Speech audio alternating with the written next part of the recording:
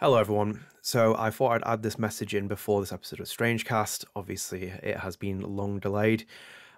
This was meant to come out in March. Well, we recorded in March. I think it would have come out in late March, but as many of you have followed this channel for a while, have known what I've been posting. My father passed away in late March, tragically passed away. And in that, I'd done this entire episode fully edited 2 days prior to it, but obviously unforeseen circumstances really change your life and your trajectory of everything. So in itself, I put the channel on hiatus, and Adam was completely understanding of it. I knew that this episode would come out at some point, and obviously Hannah knew very well that we'd delay this episode being released. But yeah, it's been sitting on my computer, fully edited. But as you can probably imagine, one's mental state isn't really willing to export it and get it out there, as many of you have understood as well, and I obviously greatly appreciate. But I feel like it's time to get it out. Does this mean I'm back? No. Does it mean that this is the end of the channel? No. It's just that I know that things will continue, and life after Strange has to continue for me, and so does StrangeCast as well. I put too much time and effort into these projects, and I know how much they mean to people as well. And I want to keep going with them as well. We obviously had great plans for StrangeCast going forward as well, as you'll see in this episode. There weren't loads of there was no audio issues, but you'll see technically we tried to improve the show, as we've always done from the beginning, whether it's StrangeCast or Life After Strange. I've always wanted people's feedback. I read every single comment on this YouTube channel. And when people have asked for it to be on podcast services, we put it on podcast services. When people have looked at saying, hey, you should move away from Zoom and look at other audio recording services, I've been, you know what, let's do it. Let's have a look at it. And we tried it for this one. The audio was much better, obviously. So in itself, we were always trying to improve the channel. And I think that will continue as well. But for the moment, I just can't sit there producing more StrangeCast episodes with my current mental state. Can I give you a fixed date when I come back? No, but I'm sure I will come back. I know that, and it might be sooner than I think as well. I have been speaking to Adam, and I think things will move forward at some point. But in itself, and I just wanted to say as well, thank you so much to everyone who sent me messages, the people who follow the channels, whether it's on Twitter, Facebook, Instagram, YouTube. The comments have been really thoughtful, and it's really helped me put a lot of things in perspective as well. And then also down to the other people who are involved in the series, people like Luke, Michelle, thank you for your messages. To the actors, Hannah Telle herself, Anastasia Davison sent me lovely messages. Erica Mori, thank you for your email. That came in at a really dark period for me, and it really helped uplift my spirits. And it's something I really held on to during that time. So it was really nice for all the support that people gave me for this, and obviously to Adam as well. He gave me a lot of support throughout the entire process. But as I said, this episode is coming to you now. I hope you enjoy it. Obviously, it's a little bit dated. Obviously, it includes mine and Adam's predictions for the BAFTAs when Erica and Han got their nominations, and for me, I wish they would have won. I really wish they would have won, and it's absolute travesty on my part that they didn't win. They deserved it, completely deserved it, but it is what it is. But I've kept the episode exactly as I had filmed it. There's no editing that's been done since then. I just wanted to get out there so you guys could enjoy it. There was so much to talk about with Hannah, and I think you'll enjoy the thorough conversation we had. We answered a lot of your fan questions, which were great to be submitted. She absolutely loved seeing a lot of familiar faces ask her questions. And in itself, there were a lot of topics that me and Hannah covered as well, which I've never covered and crossed with her before. I felt like it created a lot of interesting conversations. And it was just something that I knew that I would come to at some point. I would get out there. So as I said, stay tuned to the channel. It will come back at some point, but obviously I just need time and space to kind of get things going. And then from there, we'll obviously resume with a lot of content. But in the meantime, I do hope you enjoy this episode. It was really great to film, and it also has a lot more meaning now to me as well in light of recent circumstances. So without further ado, enjoy this StrangeCast episode.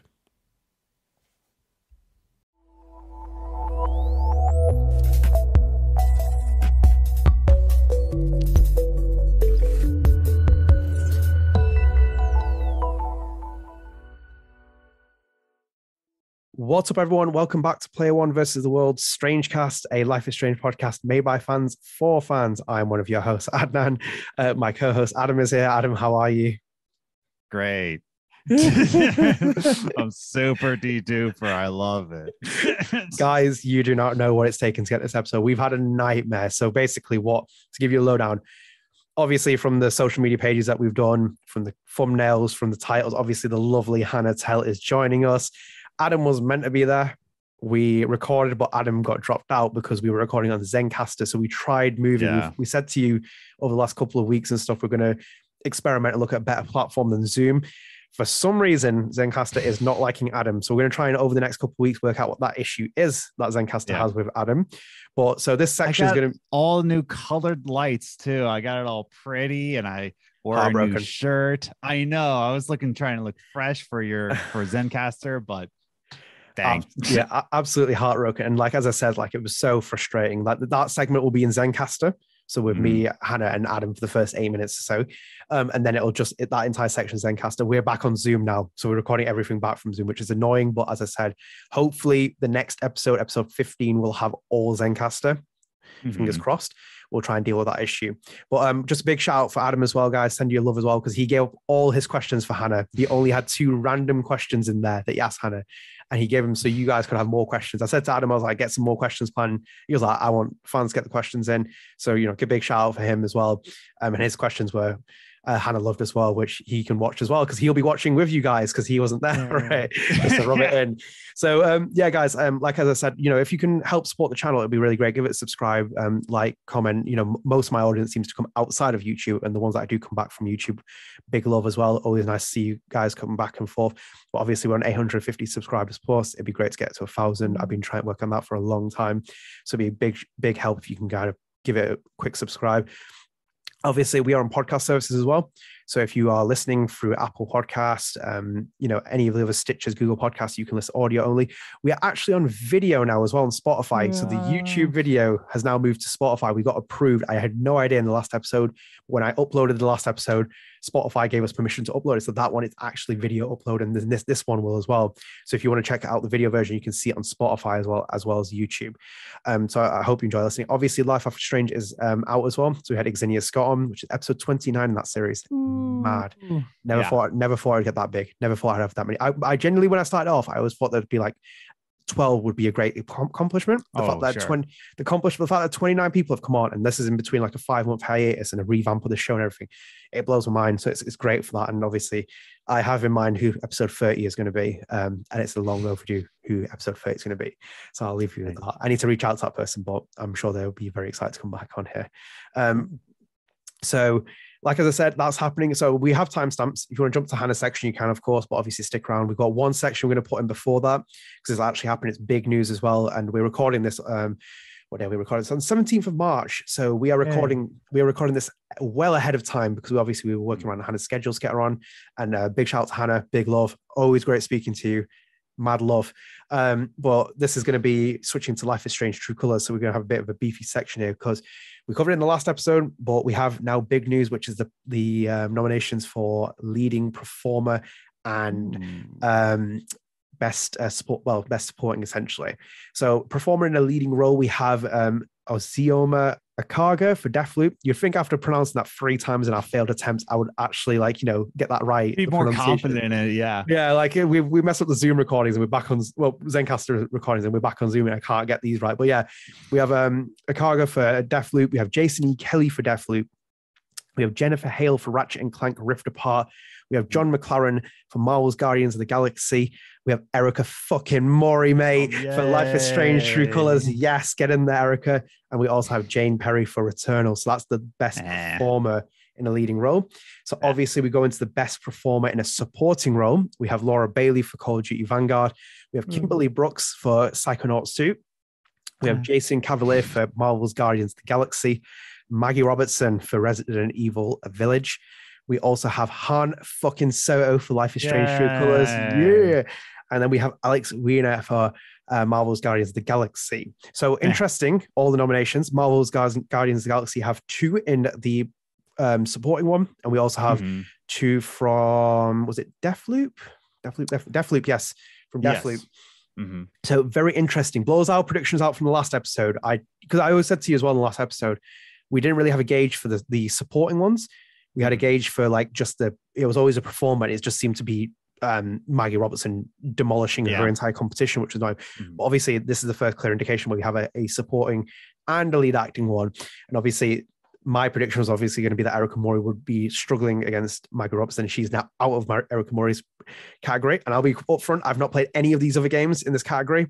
Not seen any of these other performances. I'm waiting for some of these to drop so I can pick them up. I don't have any interest in picking them up at full retail, but I am very confident that Erica Imori is going to win this BAFTA. Yeah. I don't care what anyone else tells me. Her performance is beyond voice capture. I am 100% now. I'm like 80% convinced that she can win this BAFTA. See, okay, so like I was telling you off camera that I've been playing Guardians of the Galaxy now. I finally got around to playing it. I'm okay. No, Adam. No. Dude, it's so good. The voice acting is phenomenal. Like, it's believable. That's the crazy part. I'm not trying to say Erica Mori did not do a good job, because otherwise, why would it be on Life Strange, podcast? No, Erica Mori really killed it as Alex Chen, but holy crap.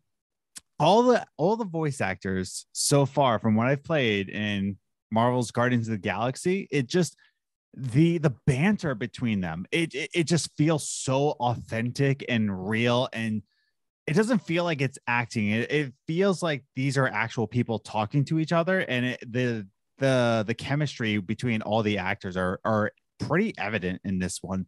So if I were to say like who's like in the running, really, is Erica Mori. And I'm sorry, like the one, the gentleman from Guardians of the Galaxy. That's John McLaren. Yes, I believe that's the voice actor for Star-Lord. And yeah, it's got to be. It looks like it as well. yeah, exactly. No, it's incredible. So I would say it's in between those two, because Erica Mori really like murdered it with Alex Chen. But man, Star-Lord, like it's really good. I'm sorry. Like I've been playing it now because it's on Game Pass, and it's so good, dude. I can't deny it, dude. I don't blame you for feeling that way, because I feel like I haven't played it. I've only heard good things about it from very people's opinions that I actually really respect. So when they say it to me, I believe it. And I think like in itself, like obviously not playing it, but having watched the film, with Chris Pratt, Dave Bautista, like those kind of guys, when they're all playing their roles, and the synergy that connects with the Guardians of the Galaxy, if you can get that with all those people in the actual video game version. Let me tell you something. Yes. The synergy and the chemistry between the characters is better than the movie. Oh, really? I will say that right here. I will double down and say the chemistry is better than what the movie was. And that's saying something, because the chemistry in the Guardians of the Galaxy movie was phenomenal. Like that's why it's my favorite Marvel film, because of the chemistry between the characters. So I'm not trying to say like, oh, it's better, I'm saying from what was already a good chemistry, better in the game. I'm just like, it's so much so that I'm really okay. So the book nerd books. I like to read every night, and there's been a lot of nights where I'm just like, well, a lot, two in total. I'm like, I want to get through more Guardians right now. Like I'll put down Malcolm Gladwell. I don't really care. It's just like I want to play more Guardians. It's crazy, dude. It's a really good story, but not as good as Alex Chen, I will say. This is Erica Mori's moment for me. I can't. Yeah, no. If Erica Mori wins, I will be very, very, very happy. Because she deserves it. Like she very much, especially with her story upcoming into acting. It's an insane story. It reminds me of Rachel Zegler, who is starring in West Side Story, the new one, and her rise to fame, I guess, like into acting is fairly similar. But it's these two people who are basically rookies in the acting field, and they just murdered it. So if Erica Mori wins it, like I'm going to be extremely excited. All I'm saying is that like the Guardians voice actors are just so good. I'm sorry, they're very good. I'm not even hiding my bias. This is the Erica Mori fucking show. This is Erica Mori's award. This. Oh god damn it! Like as I said before, I'd really like Maggie Robertson. Lady Dimitrescu was a really great character. Shame that Capcom didn't really realize from like, I don't know, maybe like early. Obviously the game was so far in development when the marketing happened for it. Well, self-marketing essentially, the first for Lady Dimitrescu was like real. I don't think they realized it because obviously when you play Village, like I said, she's not in it that much. And I wish there would have been an entire game where she was the main villain, because that would have probably even made Village even better than it.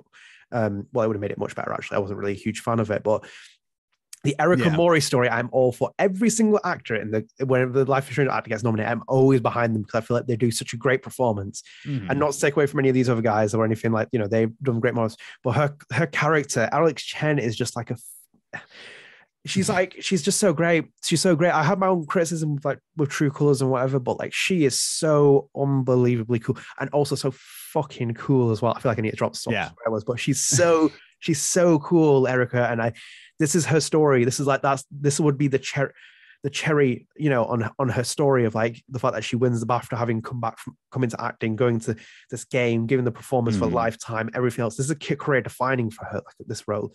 It's such such a huge role, and I feel like it's in the same ballpark as like obviously our special guest later on, Hannah Telle. It's in the same vein as that. It's the same as Ashley Birch. Like Alex Chen's an absolute sweetheart of a character.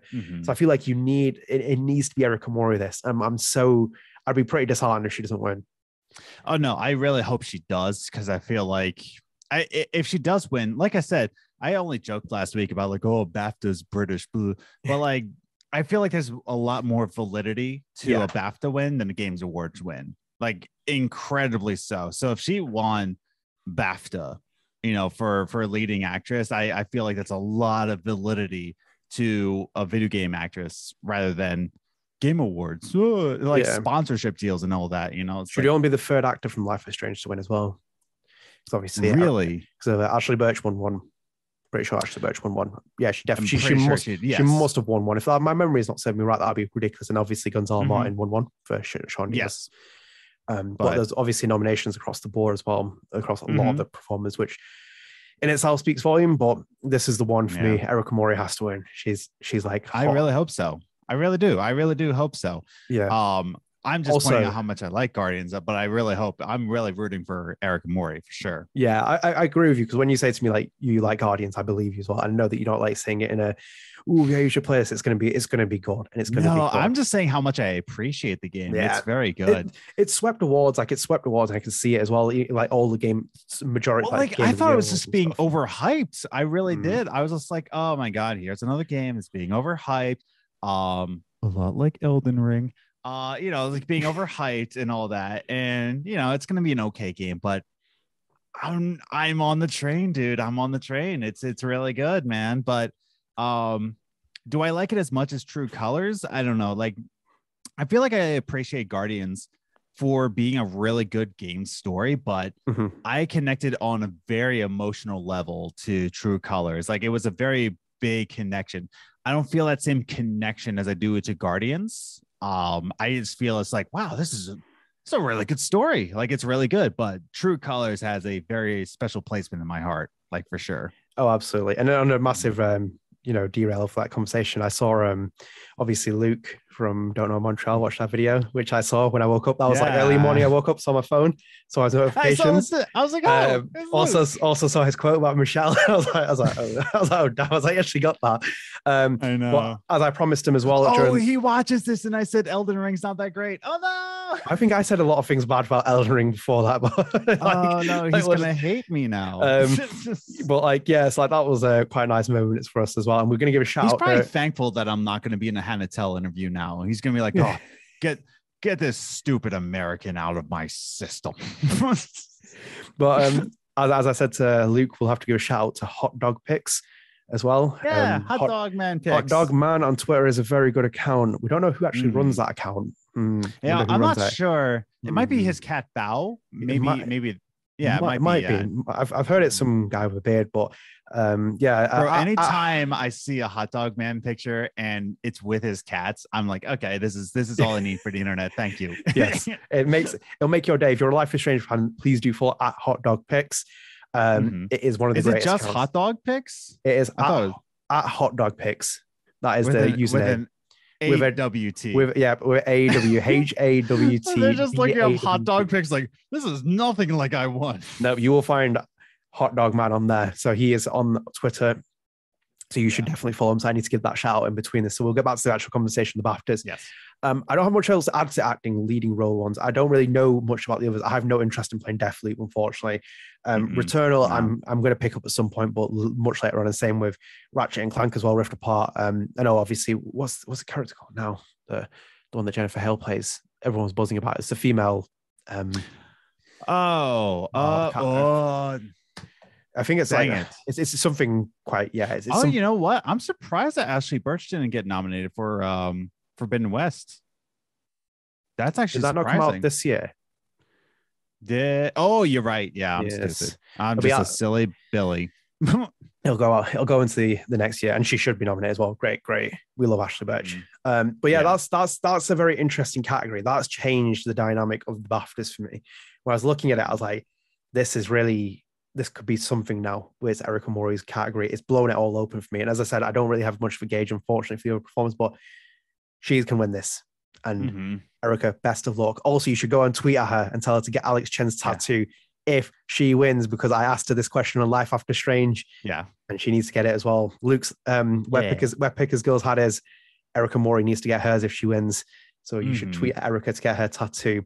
But obviously, we move into the actual supporting one. Now this. Now, we love Han Solo. I love Han Solo. Yeah. Poor man saw his character get hit flying off a hill with boulder in true colors, as he did. And now he's got another boulder coming in his path, which is Maggie Robertson. I think, obviously, again, you have probably a better gauge of Jason and Alex's performances from Marvel's Guardians of the Galaxy. But I don't really, obviously, I know Laura Bailey's wonderfully talented. Laura Bailey kills it every game she's in. She's great. And then honestly, Kimberly Brooks for Psychonauts 2. But this category, for anyone to win aside from Maggie Robertson, is going to be a massive upset. I think I'm just looking up Guardians of the Galaxy, who the game. Yeah, who plays who, honestly. Because I don't know. I'm gonna guess Jason's Drax, just because of how he I'm basing this on how he looks. And I imagine Alex is Gamora probably. Or wait, stupid. Gamora is Kimberly Sue Murray. John McLaren is Star-Lord. Alex Weiner, I believe, is Rocket. Really? He's very good. Dude. Oh, really? Oh my god. Yeah, if it's Jason Cavalier is Drax, which he's also good. Groot is Robert Montcalm. So we have Rocket and Drax in here. Drax. Oh, I'm surprised Gamora's not, because Gamora is also all of them are very good. Even Groot, he does a better job than Vin Diesel. I'll say that much. Really? Oh, Vin Diesel. Yeah, because Vin Diesel did Groot for the movie. Oh shit, did he? Yeah, it was Vin Diesel. I didn't realize that though, for a category for supporting actor is tough. Now that is Han that's Solo, a tough one. I saw Han Solo tweet about it, and as the humble man he is, nominations great and everything. The back is up against the wall for that one, because there's it is, especially when he got Alex Weiner being Rocket. Yeah. Oh, I don't think you've mentioned the other person either yet. Jason Cavalier? No, the other person in this category. Oh wait, who am I missing? Wait, not from Marvels in the nominations. One Maggie Robertson. Oh, she's gonna win this. She can't. No, Lady Demetresque is the performance for her. It's gonna Lady Demo who Lady Demetresque will win. Yeah, it's Tall Lady, but Tall Lady did Tall Lady Mania, that was in the pandemic years. That's her the thing. And she won game awards for. She won everything else. She won the Dice Awards. This is when she swept everything through Erica Mori. This is why I was convinced. You're right. This is why I was convinced that Erica Mori would not win the BAFTA, but this is where she is now in the supporting category. She'll win this. I'm I would be I shocked. hope so. I would be shocked really if we came. I would be shocked if we came back to this in a couple of weeks when we record StrangeCast and Eric was called Maggie Robertson's lost this. Like, I think Han Solo is the dark horse at this point. Because obviously, like I said it in my other episode where I was like, Katie would be my dark horse, and that is a big snub. I'm sorry, that's a big snub. I'm like, I don't know about Kimberly Brooks or Laura Bailey's performance, but come on. That's what I mean. True Colors should have got 2 nominations in this. They got it for Life is Strange 2, two nominations. And this one should have been 2 for True Colors as well. I just don't understand. Like, I know I'm not taking anything away from Gabe either, or Han Solo, because he deserves to be in there, but like Katie Benz really fucking stepped up in that role. Yeah, I'm just gonna say right now, if it's anybody besides Erica Mori or John McLaren, I'm no, surely not. Surely, I'm sorry, I don't believe it's anyone instead of that. Maybe Jennifer Hale. Maybe, I don't know. I didn't play Ratchet and Clank, but I've seen like clips of Rivet. You know, Rivet. That's the name. Yes, that's the one. Rivet. That's what she's called. Yeah, I've seen clips of Rivet. And you know, Deathloop, of course. You know, like here's the other thing: is just like these are all artists. They're very good at their craft. If I got nominated for, you know, if I got nominated for anything in the BAFTAs, I wouldn't want anybody to be like, "Oh, Adam Evil, oh, he doesn't stand a chance." Well, hopefully they invite you to the ceremony and don't get you to record on Zencaster, because otherwise that'd be the shortest acceptance speech in history. Yeah, I was like, I like to thank. Okay, bye. That's the thing, though. It's just like I would hope that people would root for me too. So I'm not trying to like knock anybody's like. No, art. Well, I'm sorry if you're coming here being offended by 2 guys on a Life is Strange podcast, rooting for the Life is Strange actors. Well, you have some serious questions to be asking yourself where you're at right now. like honestly, so I'm not trying to like knock any of them as. No, it's never knocking. You're rooting for who you want. Like, as I said before, like I hail all these performances. I actually consider the BAFTAs to be with prestigious value compared to the Game Awards or any of the others. Like, I think Dyson, probably the BAFTAs are the ones I'd really kind of like give any kind of really recognition for. More so BAFTAs, but in itself, like the nominations are very strong. I don't think they're as strong as like. You take over because I'll read you this one. Yeah, no, like I don't think they're as. Man, I now I gotta remember the Game Awards. So the Game Awards, what would be the Game Awards? It was November. Yeah, it was like they just do one in they just do one category for every performance. There's no lead or anything like that. You know, it's just kind of like, okay, the Game Awards 2021, and I'm just looking for awards. Bang. Best direction, score, best performance, Maggie Robertson. Yeah, that's the thing. It's just like, okay, I'm just gonna list the games, not the actors. Resident Evil Village, Life is Strange True Colors, Far Cry 6, Deathloop, and also Deathloop. Mm-hmm. So it's like 2 Deathloops, a Far Cry 6, Life is Strange True Colors, and Resident Evil Village. So it's kind of like, the big games, and it's just like they just kind of like, we'll just throw in performances. Well, let me give you perspective on that, because that's interesting you mentioned that, because I was looking up now, which is the BAFTAs. This was the 16th British Academy Game Awards, and it was 2020, which was obviously the year that Life is Strange 2 was up for nomination. So in the performer for a lead performer category, Gonzalo Martin won for Sean Diaz in Life is Strange 2. He was up against Laura Bailey as Kate Diaz in Gears 5, Courtney Hope as Jess Faden in Control, Logan Marshall Green as David in Telling Lies, Barry Slane as Captain Price in Call of Duty Modern Warfare, and Norman Reedus as Sam in Death Stranding. So that was the category he was in, and he actually won that category, which was probably the difficult one for me, in my opinion. Yeah, mad, that category. And in the performer and supporting role, Marty Suazola won it for Atty, the janitor in Control, which that game. But in that category, Jolene Anderson as Karen Reynolds, Life is Strange 2, Troy Baker as Higgs in Death Stranding, Sarah Bartholomew as Cassidy in Life is Strange 2. Aisha Lias as Fliss in the Dark Pictures anthology Man of Maiden, and Leah Sadu as Fragile in Death Stranding. That's a freaking harder category than the first one, I think, personally. Wow. And like that one, they just missed. I would probably have given Life is Strange 2 the nomination, the win in that. I think Whether Yeah. I think maybe if Cassidy had probably been in one episode, she would have taken that. Sarah, and I think in another year, Jolene could have won that for Karen because Karen's a great character, brilliant character, and Oh my God, yeah. the least Karen portrayal ever as well. Like if anything, like it's the most completely different, especially if you think about it in perspective now. But like that category, Gonzalo Martin won. That's what I always say to people. Like that is such a mad year that he won that. I don't think even he believed he would have won that. Yeah, It's such a big category. So you compare that to like this one. I think like for me, I think, and obviously again, having not played it, I've seen some of the performances and taking your word, it would be a race between John McLaren and Erica Mori and probably Jennifer Hale being put in. I wouldn't consider necessarily the freak performances. Yeah, that's the thing. It's just like I would think it's between all those three.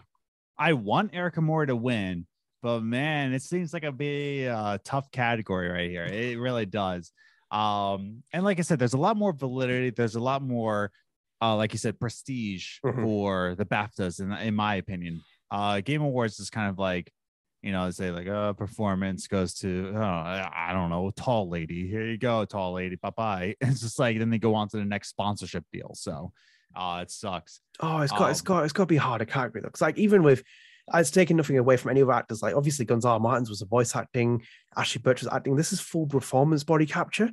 And True Colors is like light years ahead of all the other Life is Strangers now, especially in retrospect when you look at them. And the web man, I always say as well, I always give him more credit than anyone else, and he fucking deserves it as well, because that game is so good because of the performance capture. I cannot take anything away from that man, what he did. And then he would even credit more so his performers who delivered, and they all delivered in so many ways.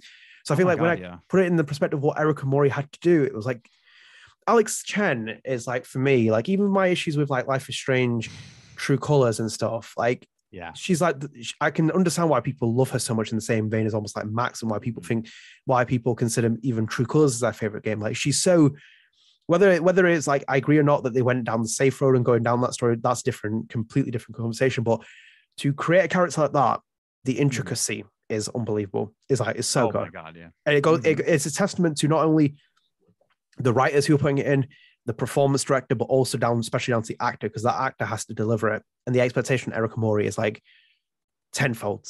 And I think it's like, obviously at time, like it's different for her not to know like what's going on, but like when you're in that position as a Life is Strange actor, the fandom expects something big.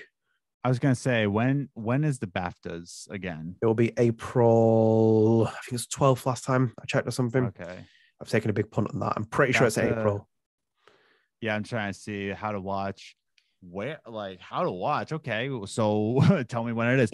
What? Oh, announcing it. Okay, got it. So, okay, live streaming April 7th, 2022. Ooh. I don't see a time, but it doesn't matter because it's in British time, and British people don't care about time now, do they? Because they go in military time. Oh, it's 1300 hours. Oh, time for tea. Oh, it's. I'm glad that you missed out on Hannah Call now. Wait, am I right? You guys go by military time, yeah? No, we go by GMT now at the minute, and then we go by British summertime, which will come at the end of the month. Well, like no, what I mean is just like instead of saying 1 p.m., you guys say like 1300. Yeah. No, that's stupid. Hey, don't you say that. I think the fact that True Colors is spelled without a U that says everything for me. Like, I detest that. But no, like those are very interesting nominations. They threw me. I remember seeing that. And I was like, this is really interesting. And Han Solo is the dark horse for me. I think so. I think personally, it's my bias, and obviously Marvel's Guardians of the Galaxy came out. I think True Colors could have had another nomination there. Specifically, Katie, even Anastasia could have actually been nominated another year. Snubbed. Katie got big snub. She got big snub. Yeah. I was low key convinced that she would get nominated.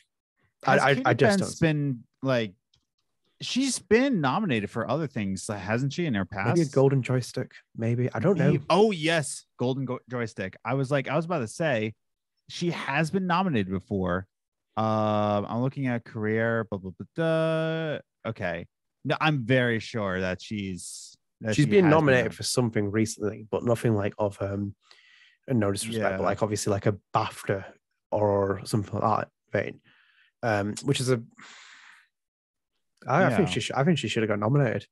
She should have. realistically. She absolutely should have, and that upsets me because like she did such a great job.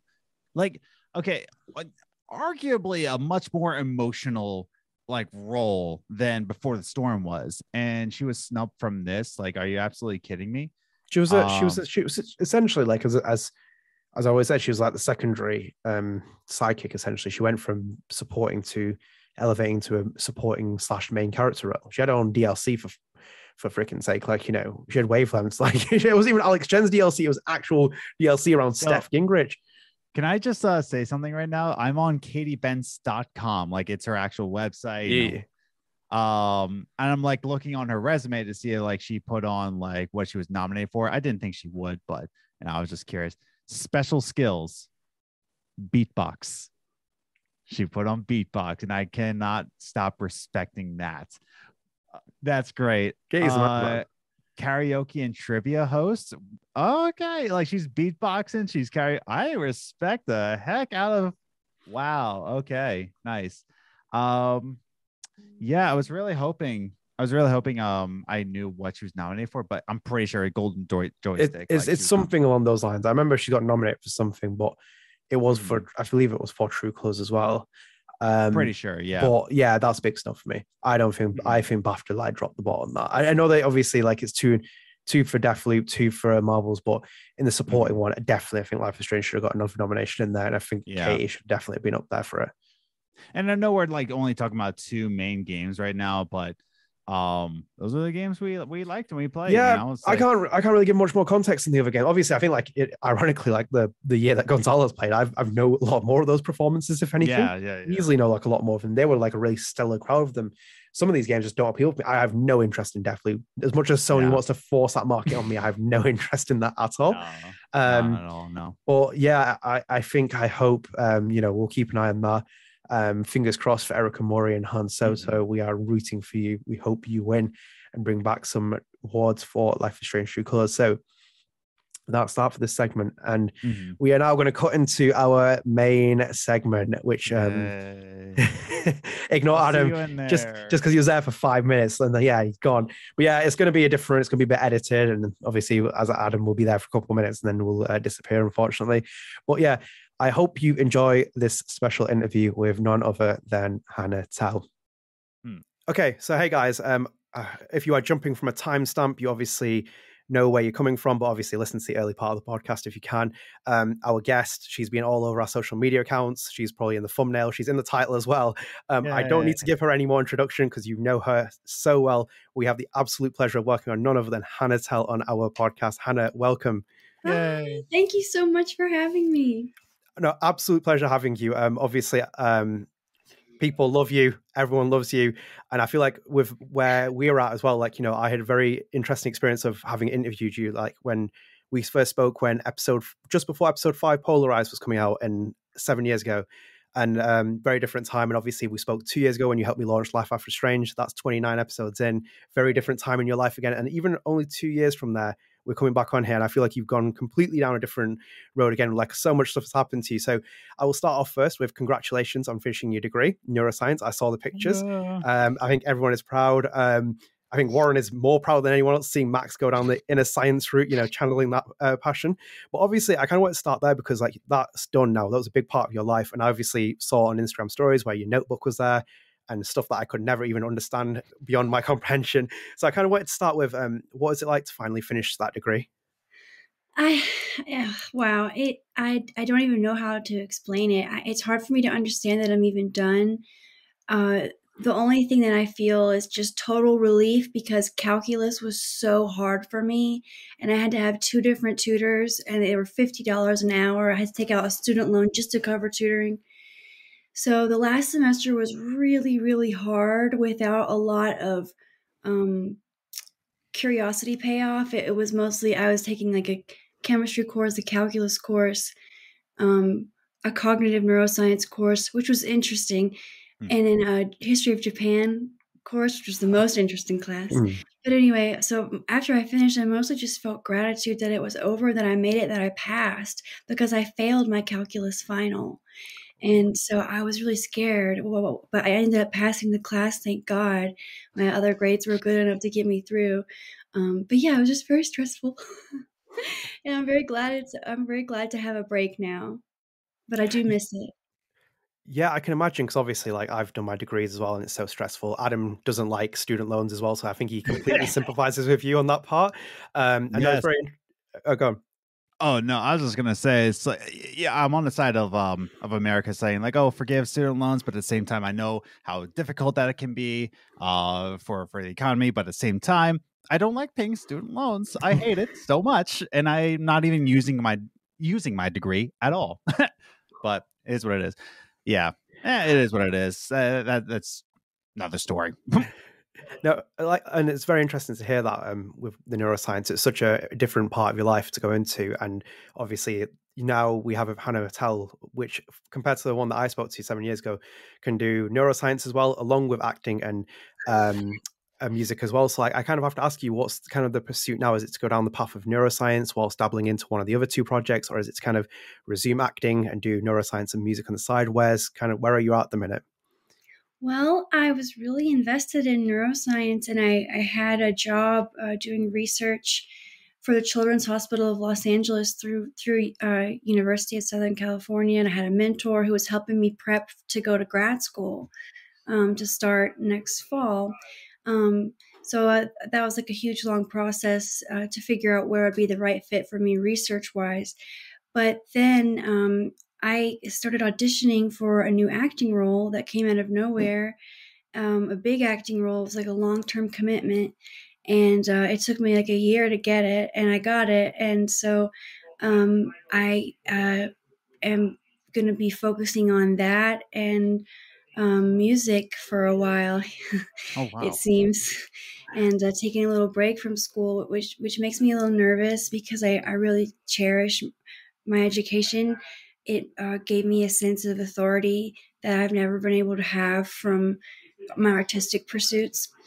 And it also just like showed me that like the incredible wonders of science. And it's just kind of like hard to walk away from that. But I also love being creative. So I'm just going to go with the flow and see where this job takes me for a while. Oh my goodness. Very Yeah. exciting. And this acting job, is it under NDA, so we can't talk about it? I can't talk about it. I wish I could. I don't even know the name of the project. Oh, But I geez. will say I can't. I will say that the character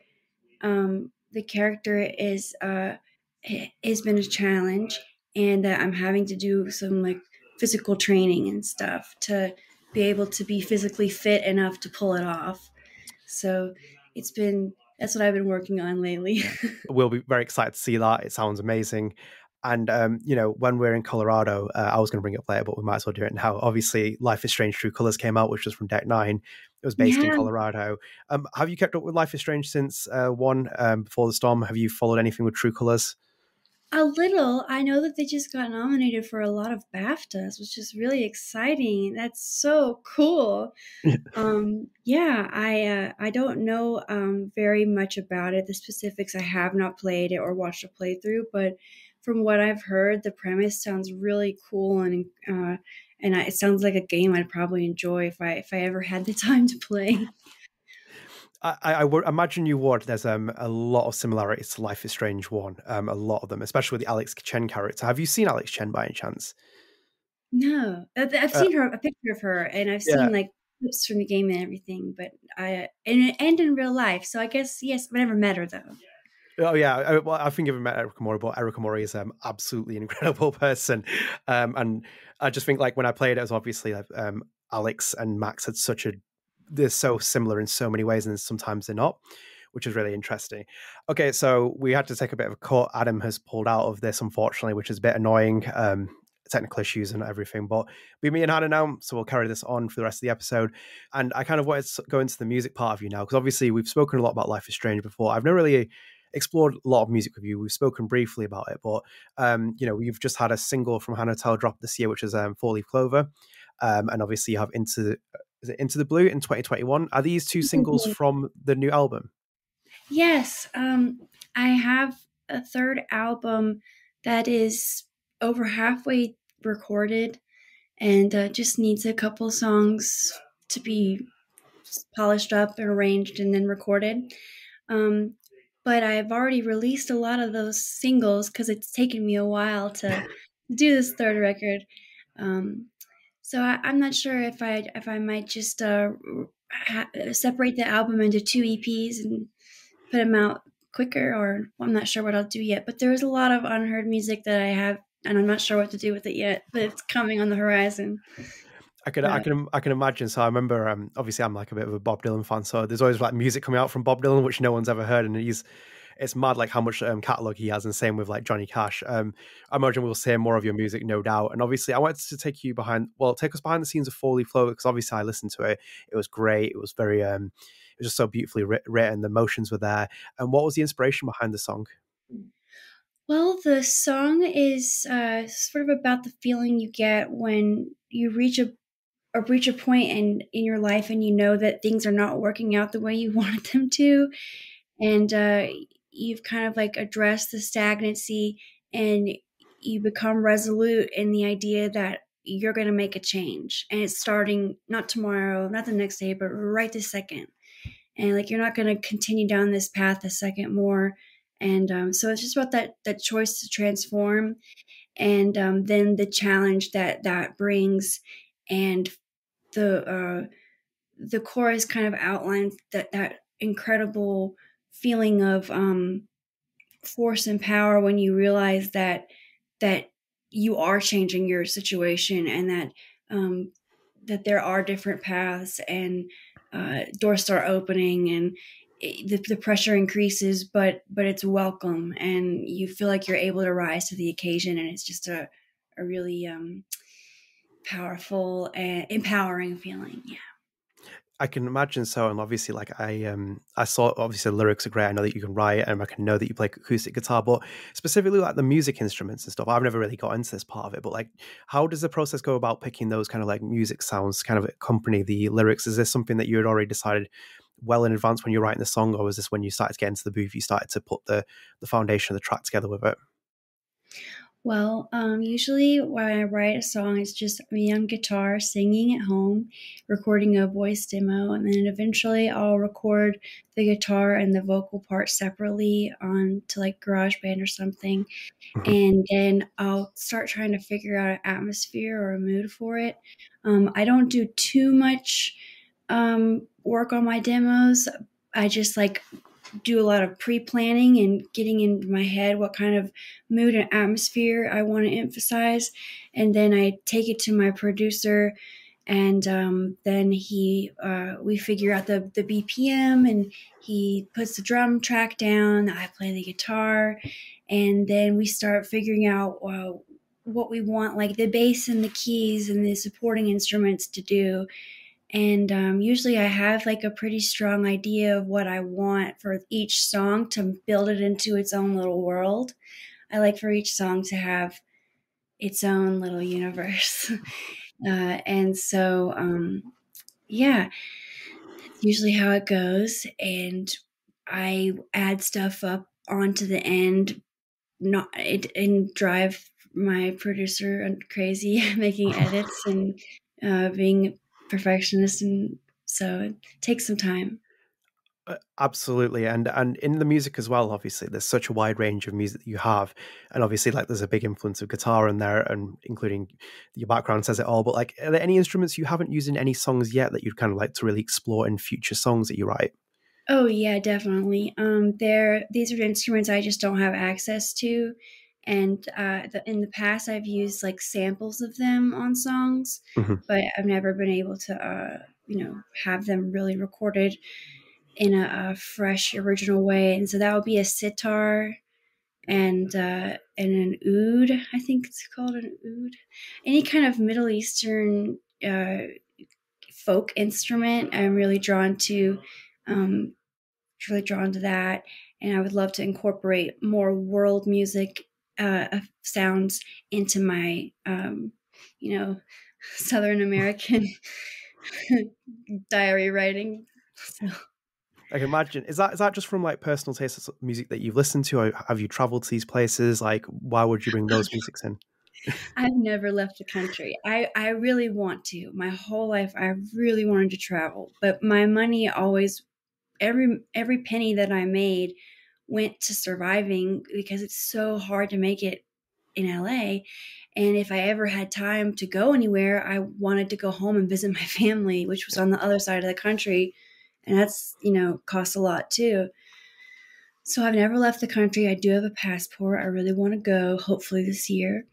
But I am just drawn to world music sounds. Mhm. There's like a power to them that takes over me and makes me feel like I'm floating or in another world. And it's like the exotic sounds really inspire and soothe me.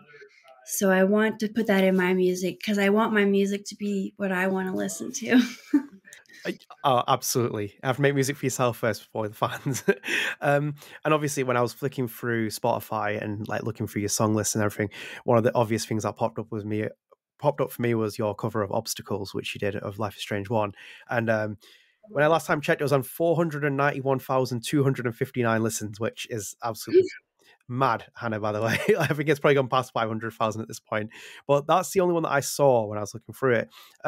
Obviously, Life is Strange 1 has a stellar soundtrack as it is. Have you never decided to like kind of go back to one of those, cover one of those songs and do it? Because I imagine that the people would go wild for them. It's actually in my to-do list. I don't know which song yet. I'm gonna go back and re-listen to all the soundtracks and figure out which song I think would be most meaningful to me, and also what would work well with my abilities. So that is on the horizon. It's tricky to release the cover songs on my Spotify because it changes my algorithm, Right. and it can cause people who just want to people a lot. What I'm welcome to have any new listeners. So if people are just there to listen to Life is Strange covers, by all means, you've come to the right place.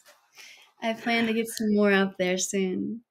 Absolutely. Can you not like sell them on Bandcamp, or is that like a Oh, I could just put it on Bandcamp. That's such a good idea. I don't hey? have to put it on Spotify.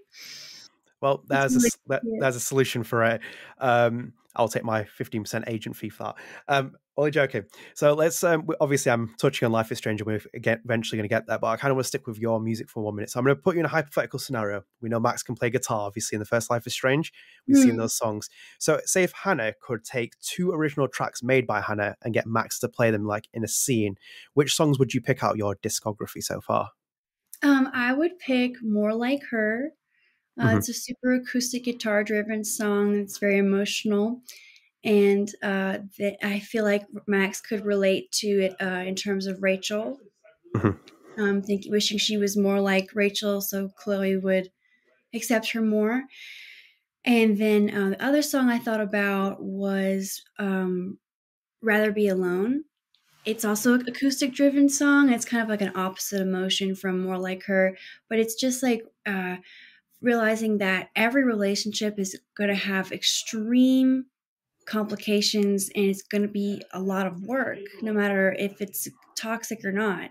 Mhm. And so you have to, sometimes you have to just be content with being with yourself and finding like the bounty within that. There's a lot to be found in there. So that song is just about celebrating being alone. Two very good choices, and obviously, like I said, we'll go into a bit more Life is Strange stuff because we're going to 2022, but Max continues to stay more relevant than ever in the Life is Strange universe, especially because we just had the Life is Strange remaster collection drop, big full enhancements of Life is Strange 1 and Before the Storm. I kind of have to start off with you. Have you decided to watch any of the footage of it? Are you going to play it? Like, give us a lowdown where Hannah's at with the Life is Strange remaster collection. I'm going to play it with Diane Hutton, my co-star who plays Kate Marsh. She has a Twitch stream that she plays a lot of games on, and I like to go on there with her and play with her. I don't know how to use the controller. I don't have the finesse to manipulate and get through. Every time she has me on there and I'm trying to do it, everyone gets frustrated, including me. So I need her to like take me through. Or we have something like that scheduled in the coming weeks, a loose tentative remaster play date. So I'm definitely going to see it then. I've seen a little bit here and there. And then I've also I've also seen, oh gosh, what was I going to say? Oh yeah. So Day says that people were like upset about it or something because there were some glitches, and I had some people write to me saying that they were upset about it. So I said, Day, what's going on? What's going on? This is just some glitches. So I don't know like what the state of it is now. I'm sure they've been working really hard to get all that corrected. I'm sure it's a really big job to like remaster a whole series, but yeah, what have you heard? Well, it's very interesting. So obviously, like me and Adam both played it, and there was just like little things that would change. Like, obviously, like it's quite buggy at the minute with like a lot of issues, and they're rolling out patches to fix it. And there's like text resolution issues and stuff. Obviously, your performance is still fine as it is, and same with other characters. They've kind of changed some characters around, like facially. Like Kate Marsh has changed a little bit. So has Jefferson. They've kind of like done little like aesthetic tweaks to them. And then that's like a couple of the issues that some fans have had, but then other issues have kind of gone down to like during the development point of view. It's like even Michelle, who you know as well, has kind of added his inputs. Like I think, for example, during the first scene where we have Max walking up to the lighthouse and then it falls, which is in the nightmare sequence. During that, there's a loading screen added to it.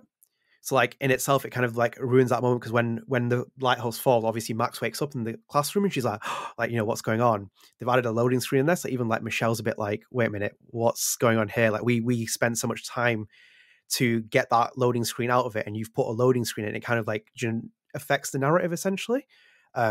Loosely interpreting his words, but like it's along those lines, and we kind of like discussed that in our review episode if anyone wants to watch it. So there's just like a lot of issues here and there. So I enjoyed parts of it, which I'll kind of come on to my next question. We'll kind of like loosely around that, but there were just like a lot of other issues, like quite buggy, kind of like little couple of changes that are kind of like a bit strange. Like there were some good things, like in the junkyard, you can now find 7 bottles instead of 5. So they've made it a bit easier for you in case you couldn't find the bottles in the scavenging sequence. So it's kind of like a couple of nice touches, some certain issues that are a bit different, and then I think a couple of them as well included the first Life is Strange having the credits removed and then putting into the main menu. So like you would finish an episode and it would go straight into the next episode and not give you a credit roll, which is a little bit strange. And it was a bit like, this is a bit. It's just, I think like with it as well, it's Deck 9 doing a Don't Nod game, so it's like where you have a fandom that's very like divided in times. You kind of like, it's going to cause a little bit of an issue. So I've heard mixed feelings, and I think Dave's right about that. I think you'll see a bit more of it, but I think you'll be impressed because like the next thing I was going to talk about was, and I know you haven't watched all of it, but like one of the criticisms that I leveled at Life is Strange back in 2015 as a review, and a lot of other people did, was lip syncing. So obviously, like, you know, wonderful performance from Johanna, obviously, and the same with like Ashley Birch, and it was great. But like obviously visually, there were moments when Max would talk and her lips would move afterwards whilst you're giving a performance. So in itself, that kind of affects the game for me, and they've really fixed that now. So like obviously I'm going to assume that Megan did your facial capture for Max. She was Max in Before the Storm. She did the motion capture for her, so I think she's done the motion capture for Max's face, I believe. So you can evidently see now your lip sync is modified now, so it's like you can see your performance and the lips move. I'm just going to ask you, are you excited to see a bit more of a kind of really refining moment, to see your performance come out a bit more? Wow, yes, I had no idea. I had no idea about all the little subtleties behind it. So let me get it straight. So the motion capture was done by the the person who played Max in Before the Storm. I believe so. So Megan did. So the way it was 3 people that came brought Max to life. So obviously you're the voice of it. And then in the first Life is Strange, Serena did the body motion capture. So just from obviously the face below. And then Megan did full body motion capture with, she just did body motion capture in Before the Storm. And now in the remaster collection, I believe that she did the facial capture for Max in Life is Strange 1 and Before the Storm, which would probably make sense as well. I'm safe to probably assume that. So her face is now captured. So it's obviously still looks like Max, everything, but you can see her lips move. Oh, wow. That's awesome. Well, that's a great improvement. Yeah, I personally think so. I thought it was the one issue that was kind of like really flagged for me in Life is Strange. They fixed, but then obviously there were a couple more issues which, as you know, kind of popped up a bit more. But yeah, like, so that's kind of like the remaster collection. And before we kind of dig into a subtopic, I'm going to move you into something else because obviously I had the opportunity to watch your reunion episode with the other actors and that you did Life is Strange channel. What was it like to come back for that? It was such a privilege, and like to even have anybody want to have you be in a reunion of anything is so cool. I don't have a high school reunion or anything. I went to a bunch of different high schools, and the final one I graduated from doesn't have a reunion. It's an art school, so everybody's all over the world, and so I never got to do any kind of reunion thing, and it it made me feel really special, like we were some hit TV cast. Well, it's a testament to the game, Hannah. 7 years and it's still going as strong as ever. And obviously, like, you know, I run an entire channel around the around the game series. So it's a big milestone in itself. Did you find it? And I kind of, this is my kind of perspective. I just want yours. I found it really weird that they dropped the remaster collection 7 years in. I was having a debate with Adam, thinking like maybe you do it for 10. Because it is like it's almost like an Arcadia Bay collection essentially. Because I was thinking Before the Storm and Life is Strange 1, and then they call it remaster collection. Fair enough, obviously you leave 2 out, but for me it always just seems like an Arcadia Bay collection. They came out on the 7th anniversary, meant to be 6 obviously because it got delayed, but then it came out on the 7th anniversary and then not the 10th. I just wanted to know your perspective. Would you have waited 3 more years to drop it, or do you think it was just like, let's get it out now because True Colors is out as well? You know, they're a business and they have some kind of plan behind their marketing and what they roll out and when, and we can only guess that like they have more to come that I don't know, but I'm assuming that they have something they're up to, so I'm excited to see what it is. I imagine they're up to something as well. So I'm going to bring it into a bit of a subtopic. So obviously it's kind of bouncing off the lip syncing stuff. And I kind of wanted to see a bit more different perspective because obviously we know Hannah's now going through neuroscience. I was looking up neuroscience. I know that neuroscience, you know, you kind of focus on the brain, its impact on behavior, cognitive functions, but also neurodevelopment disorders. So obviously when I was looking up, I realized that ADHD is definitely one of those kind of things that you can look up in neurodevelopment disorders. And obviously, I don't know if you've crossed a lot of this in your studies, but I kind of wanted to bring it up because with Max specifically, don't know hints that she might have ADHD. Not specifically. There's kind of like references throughout the game that she's in individualized education program in Blackwell. And there's certain things with Max. I remember like when I played it the first time, when Max walks down the corridor after she leaves the classroom, I just remember thinking, I was like, that's a very interesting way to walk. And then like just reading Max's body language, there was just so much about it. I was like, I just don't think that they were portraying her as like a quote unquote neurotypical person. I think that's from my perspective, by the way. But I wanted to know, with your newfound knowledge perspective, have you ever thought about the way that Max acts? Her behavior is very distinct. And for me personally, I'm a big fan of Max, you know, I'm a big fan of Max, but did you ever see it that way? And even with the expertise, knowledge you have neuroscience now, would you see it a bit differently in terms of like looking at it critically in that sense? Well, I definitely don't have an expertise in abnormal psychology or anything, or I barely have expertise in neuroscience. But I will say that I definitely understand where you're coming from, and I can see those things as well. And I think that's what endears Max to me so much. She definitely has social anxiety that she has to conquer, and I think she uses her powers to help her conquer them. Because she has an elevated sense of importance, and it like fosters her sense of self-worth enough to make her feel like she has like a right to take up space and have an opinion and speak it. Also, just little things about Matt. Actually, I don't really see her as hyperactive or anything, but just little things like being hyper focused on like detail, not details, but I don't know. This isn't really ADHD, I guess, being hyper focused on details, but she does seem to be like highly curious and investigative. And would we say high functioning? I don't know. I don't know about what the terminology would be or anything, but okay. I do think she does sometimes. Maybe she's like often easily distracted by like her outer stimuli, like extraneous stimuli. Sometimes it distracts her, or like Um, she's always commenting on different little things and has, gets easily drawn to a different object or something. So maybe she's often a little bit forgetful. So she has a lot on her mind. So I feel like when she's in class, she's not fully paying attention to her lectures. She has like a lot of other things that are running through her head that she can't ignore. And so she's sort of a bit removed from all of her social interactions. And I guess you would call that like she might be slightly depersonalized or something. No, I can perfectly understand it. Obviously, like, if anyone's listening, I'm not an expert in ADHD or anything, but like from my own kind of belief over like the many years I've played it, there are certain things with Max that I've kind of like just picked up on more, like the bluntness, the kind of like, as you said, like the way she speaks, the way she draws into things. I even remember watching an old interview with Serena, who did your motion capture for Max. And she mentioned in that, it was like a French interview, but she said like, Michelle and Raoul made her walk around the room for like 20 minutes in a certain kind of way. And like, for me, that was always kind of an indication, like, why would you make someone walk in specifically in that kind of way? There's something that they're trying to obviously get through. And with Max, I feel like maybe there is something there, but again, it's just down to interpretation. But like, I kind of want to explore Max a bit more. Like, 7 years on, Hannah, has your perspective changed on Max in any kind of way, shape or form? How much do you think of Max now?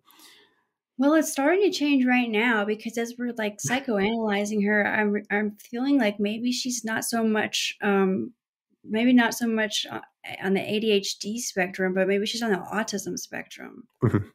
The hyper focus and the high inquisitive nature and the detachment that she feels, like the very high immersement in her inner world. I don't know. Yeah, I think about her all the time. People call me her name and I love it. And it completely defined my career and made a path for me where there was not one before. And I feel incredibly close to her all the time. That's lovely to hear, obviously. And as I said, like, there's a bit of a meaty topic there because I just wanted to explore that. And I think in itself, we'll dig into another topic. So bear with me whilst I explain this. And I've written this down just to kind of make a bit more sense. So obviously, rewinding time back to 2020 when we spoke on Life After Strange, you said something to me quite interesting, which I didn't pick up on the time. Different time, different period. I feel like I've come a long way since then. But someone else picked up on a Twitter clip and it went out there. People were watching it because they were like, it's a very interesting perspective for you to give. So let me take you back to it. I was talking about Max's representation to you about Life is Strange Before the Storm. And this is a direct quote from you. So bear with me. It said, I didn't dive too deep into Before the Storm because I read a bunch of stuff about how ellipsis, Max isn't portrayed in the best way. I don't know. I feel like it might make me sad, ellipsis. I'm very pro Max. And so I don't want to take it personally, whenever people are like, Max did this, but you don't understand. She didn't mean to. She had good intentions. Her heart was in the right place, but nobody's perfect. So I bring that up, obviously, because obviously bouncing off the last conversation and then into the conversation. I spent 7 years in this fandom. I spent a lot of time like looking at all the different conversations. I know you've probably been asked so many questions over the many years as we've talked about ourselves. You've been on other people's shows and been interviewed. But one of the reoccurring themes that I've always found is toxicity in Life is Strange, specifically the game, because there are 3 very interesting characters in that game. So obviously Chloe, and Max. And prior to this as well, I also had Day on one StrangeCast episode.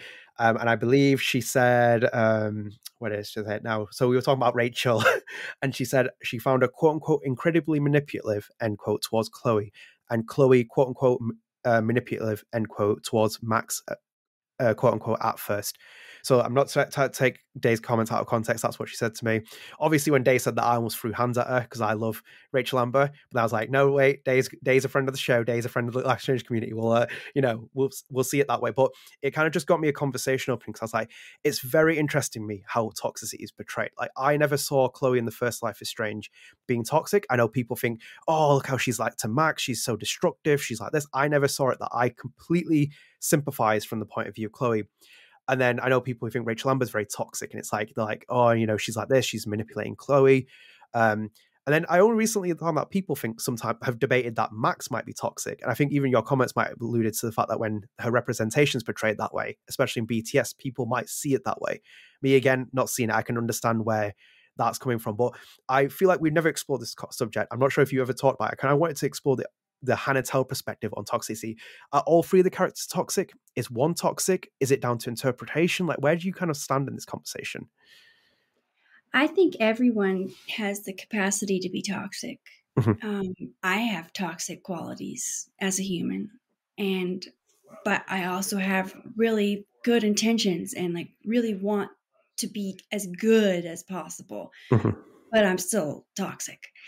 And I think that all three of the characters, I don't really know much about Rachel, but I do know that if she had a relationship with Chloe and a relationship with other characters at the same time, that's problematic to her relationship to Chloe, and that could be definitely viewed as toxic. I do think the way that Chloe pressures Max is toxic, and I think that when Max moved away to Seattle after Chloe's father passed away, and Max just went through her own problems, she totally cut herself off from Chloe and never reached out. And I think that was toxic of Max. But everybody is only doing the best they can do in their current circumstance. And I know that I've done that to friends, like just dropped off the face of the planet without another word while they were going through a hard time because I'm so caught up in my own hard time.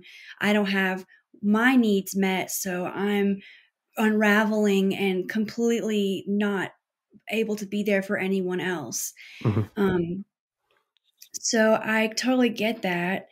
And I also get like Rachel, feeling the temptation to be with more than one person at the same time. And I get Chloe is super angry and bitter and resentful, and she takes it out on Max sometimes.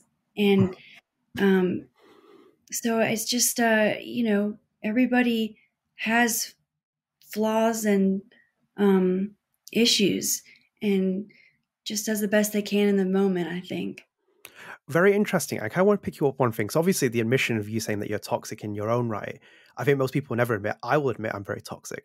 I know I know. I'd understand why I'm toxic as well, like why I'd bring something out that would make someone see why I'm toxic. And the way that you said it, like you've had your own admission of it.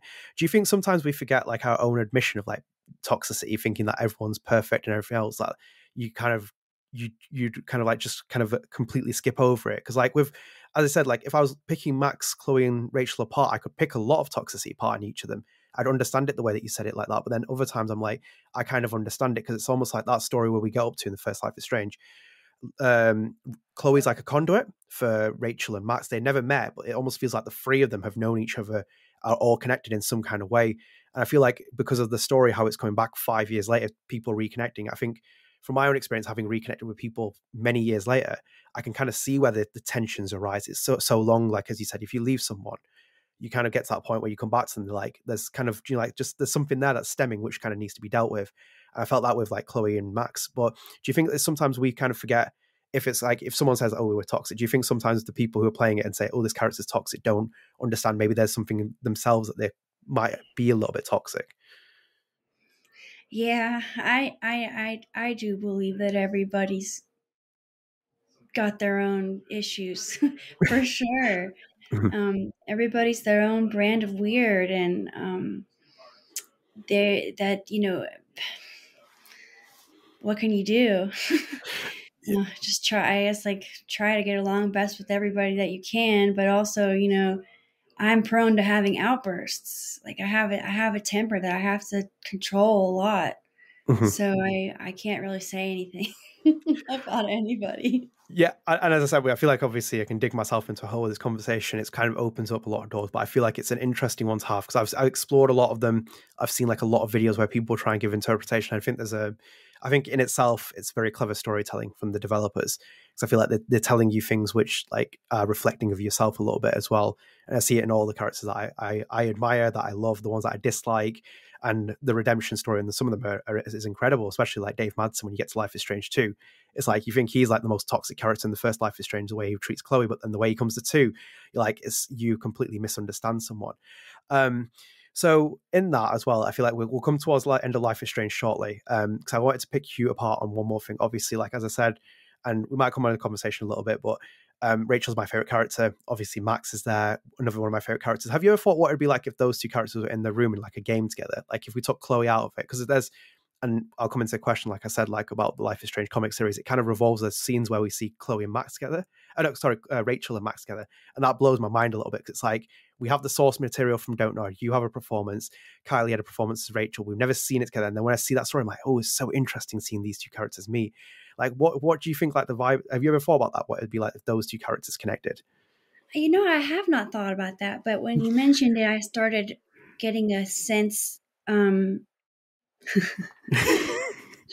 mind.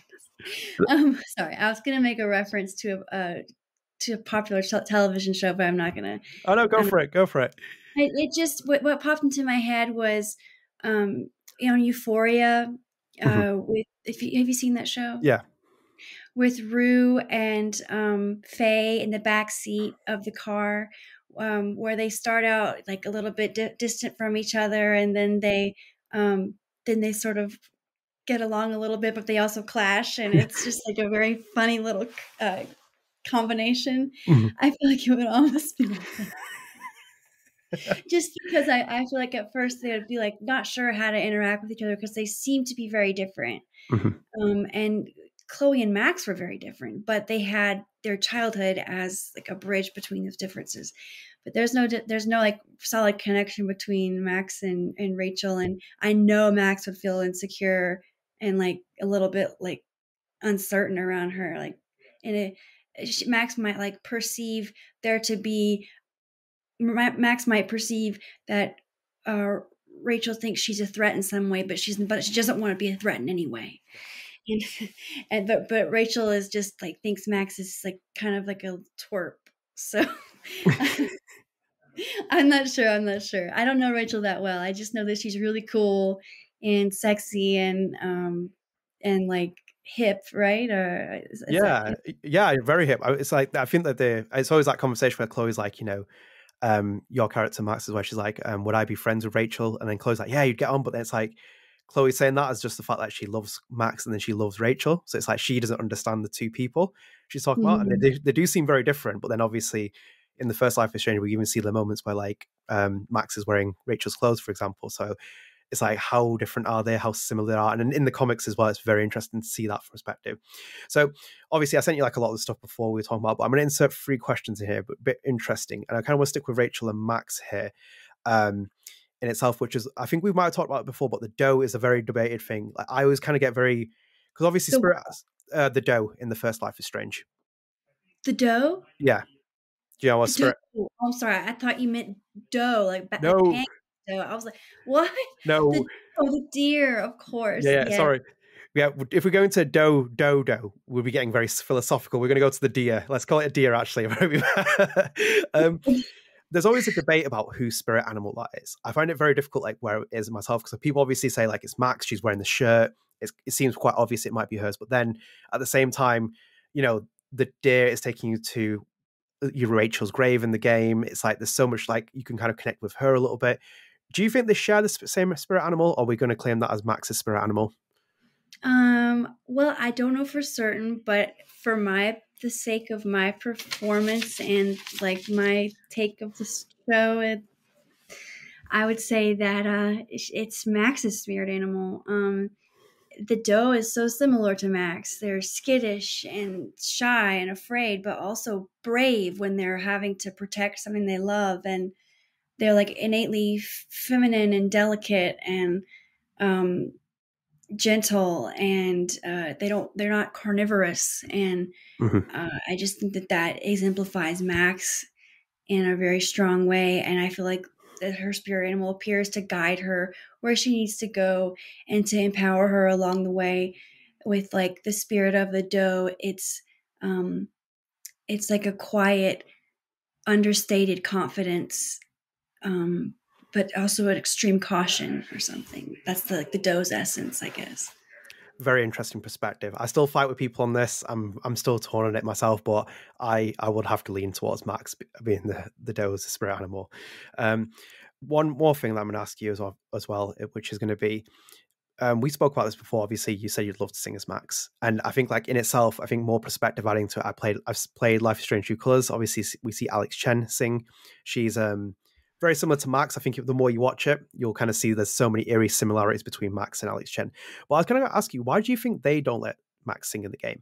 Obviously, I can't put in the developer's perspective, like, Michelle or Raul's perspective about why they did that decision. But why do you think that they decided to go for just having those moments where Max plays the guitar acoustically rather than having any singing there? I guess that they just didn't see her as like the spotlight seeking singing type.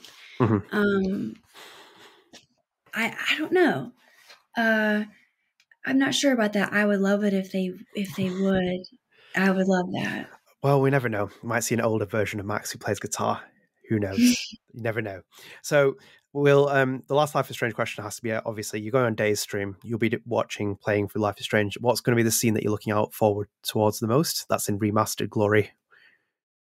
Well, me and my scene with Day. Well, yeah, I should have expected that. Watching it together, and I loved making that scene with her, and I love Day. I don't have very many friends that have kept up with me, like after acting projects, like fellow actors that have like stayed in touch with me, and so I'm excited to watch that scene again with her and like see what they did, see how it looks different and everything.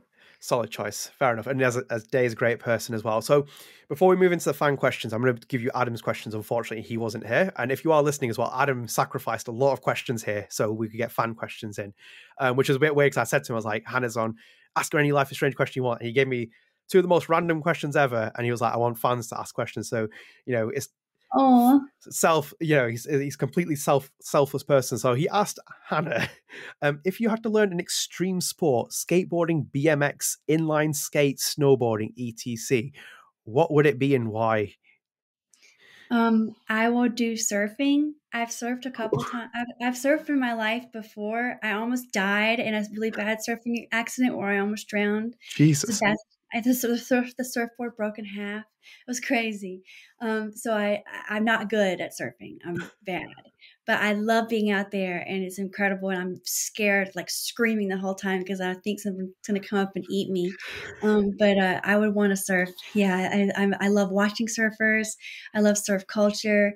I think it's so cool, and I wish I weren't so shy and scared of the ocean. And also, I'm shy and scared of getting my head like smacked and knocked out and then drowning. Yeah, I'm 100% not a water person. Where was this, in California that you almost died while surfing? No, it was in off the coast of Wrightsville Beach in North Carolina when I was 17. Oh, Jesus Christ! What? I didn't surf again for 10 years, and then I tried again in Oceanside, California, and it was a much better experience, but it was still scary. I can imagine. It's terrifying. Like I said, I stay away from water. For me personally, I'm man, I stay on land. That's where I stand personally. So you had to ask as well, the next one was, what would you say is your favorite book or books you've read in the last 5 years? Oh, my favorite book. Well, I had a 3-semester language requirement for my degree at school, and I chose French. And I fell in love with French. And this time last year, I was reading L'Étranger, The Stranger by Albert Camus, and we were reading it in French. And so that was my first time reading a novel in French, and I just felt like it was just crazy to be reading in another language. It felt so cool. So that's my favorite book. Very good choice. And I imagine Adam is watching this. So Adam, your questions have been answered by Hannah.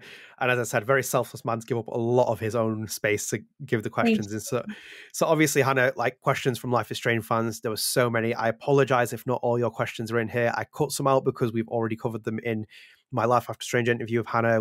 Also 7 years ago when I interviewed a Hardcore Gamer, that they're all there. So I've kind of cut some out and then I've fused some of them together. So like, I think more than one of you asked the same question. So obviously, apologies if your question is not read out, but there were a lot of them. And I feel like Hannah would be here for hours if we're answering them. So we had to kind of streamline them. So we're going to start off with Stanley Zabranak, I'm going to say. from YouTube. And Hannah, this actually isn't a question, but I'll read it out for you. So it's actually, hi, I have no question. I just want to say thank you. You and Max gave me something I've been missing in my life. So I wanted to start off with that. Thank you. Perfect. So I'm going to move on to Adam. Adam watched a lot of my videos. Shout out to Adam as well. Thank you for this question. So it's Hannah, I just want to say you are awesome. I have 2 questions. If you and Max were to form a band, what would you name the band? And 2, which is a very controversial question, do you like pineapple on pizza? Number 1, I would call the band Blue Butterfly. And number 2, I love pineapple on pizza, and I prefer it with black olives. Oh, it's killed me. It's killed me, that second part. No, very good shout out the band, though. That's a great name. Great name. So we're going to go to Eruptor on Sticks and also at Twitter. I'm sorry, and Ashley Haley asked as well on Facebook. So it's, how did it feel playing Max? It felt really exciting, really scary, really challenging, and insanely rewarding. Very perfectly put. And obviously, I'm going to take another question for Haley, which was, it kind of added on to that, was, would you ever want Max's power?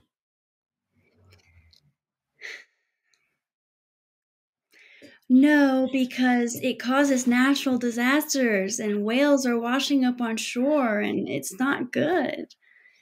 No, I wouldn't want that power. There's other powers I would want.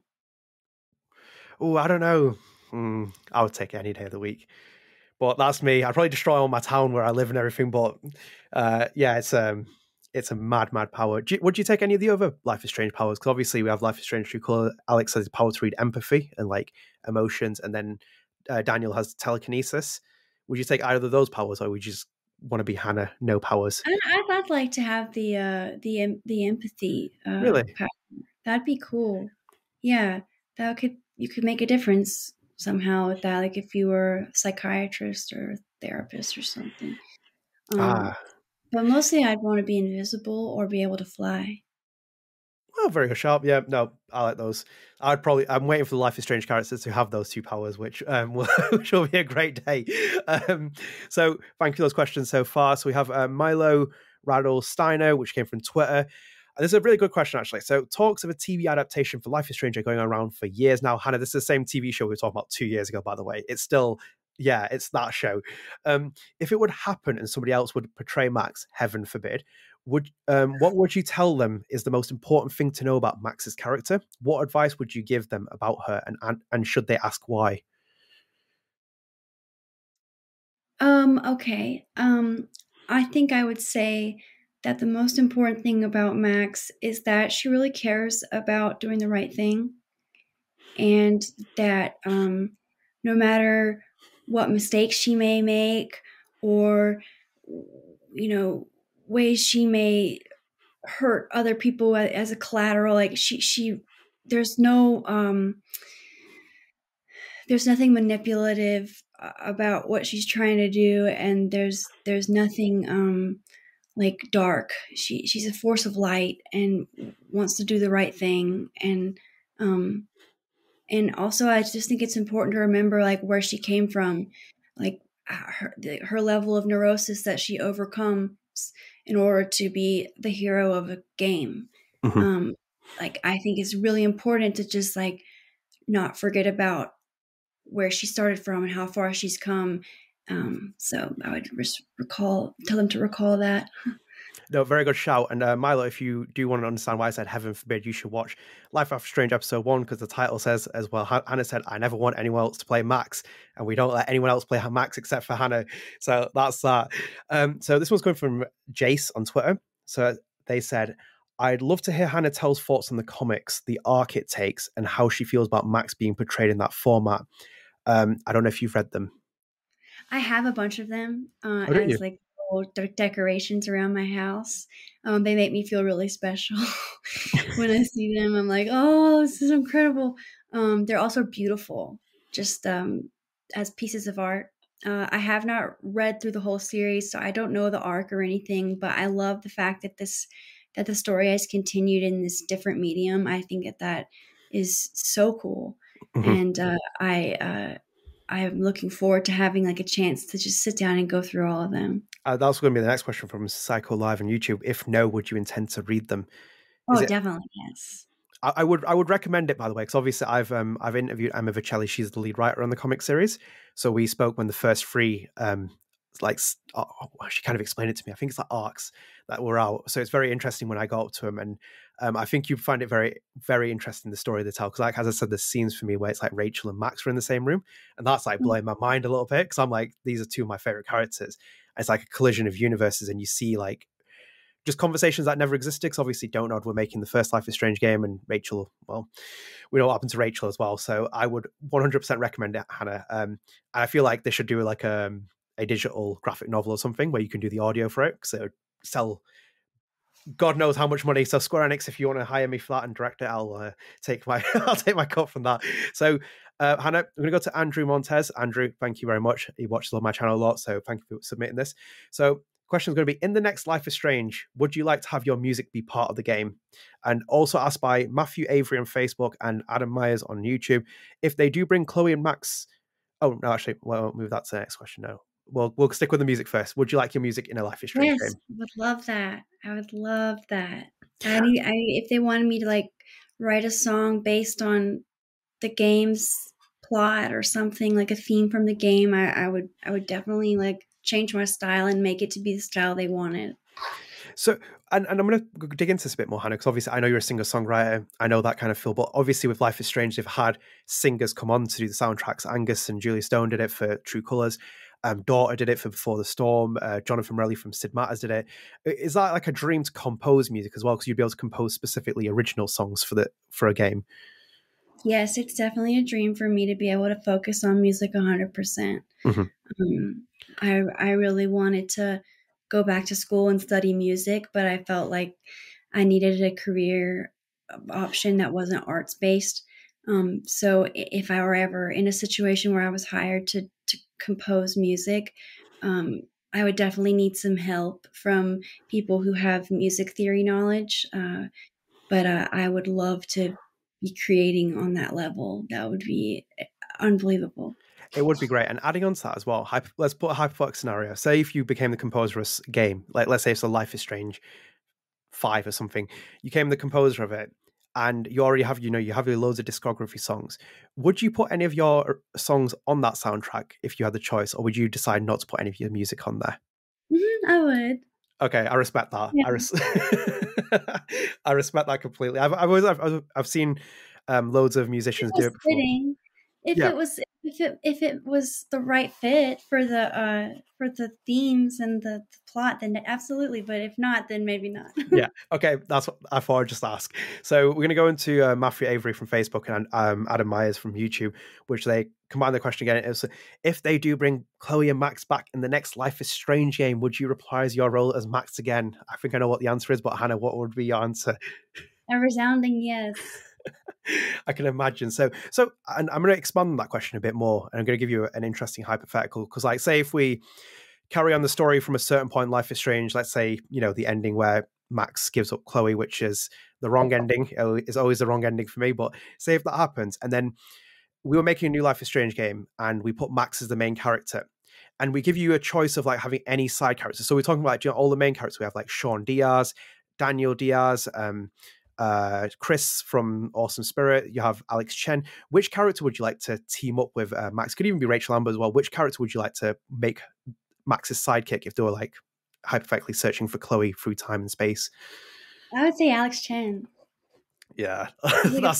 They could play music together.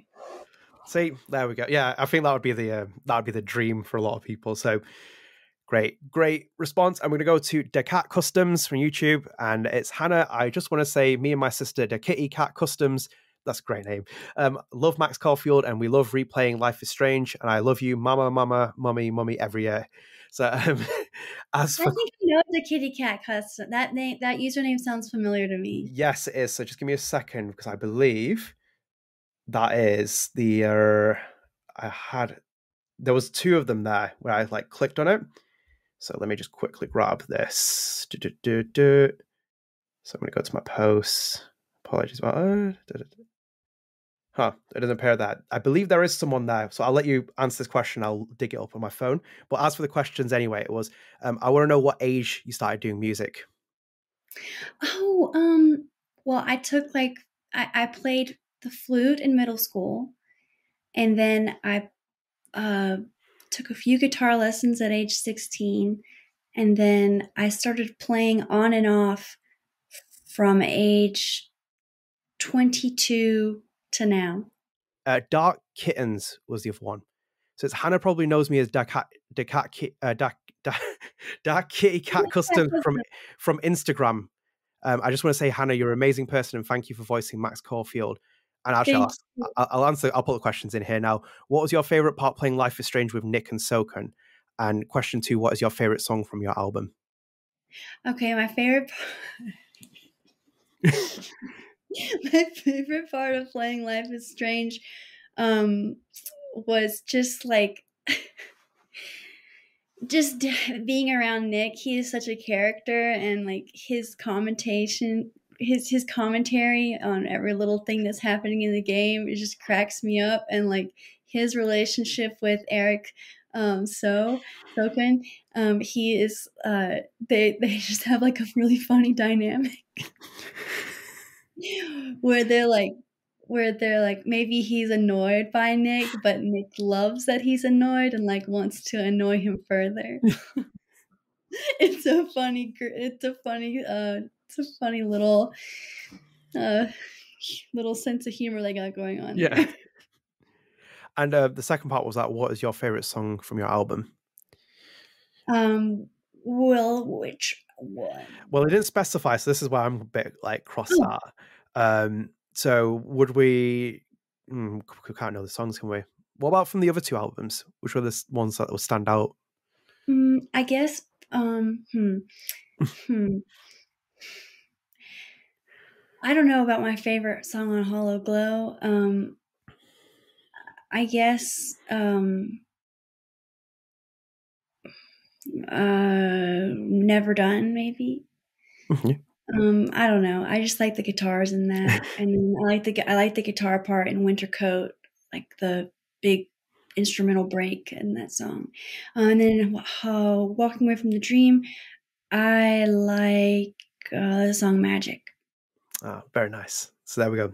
We'll move on to Dennis Coper Drap from Facebook. So this was, Dear Hannah, are there some key musicians or music songs / music that have influenced you and shaped you in some way?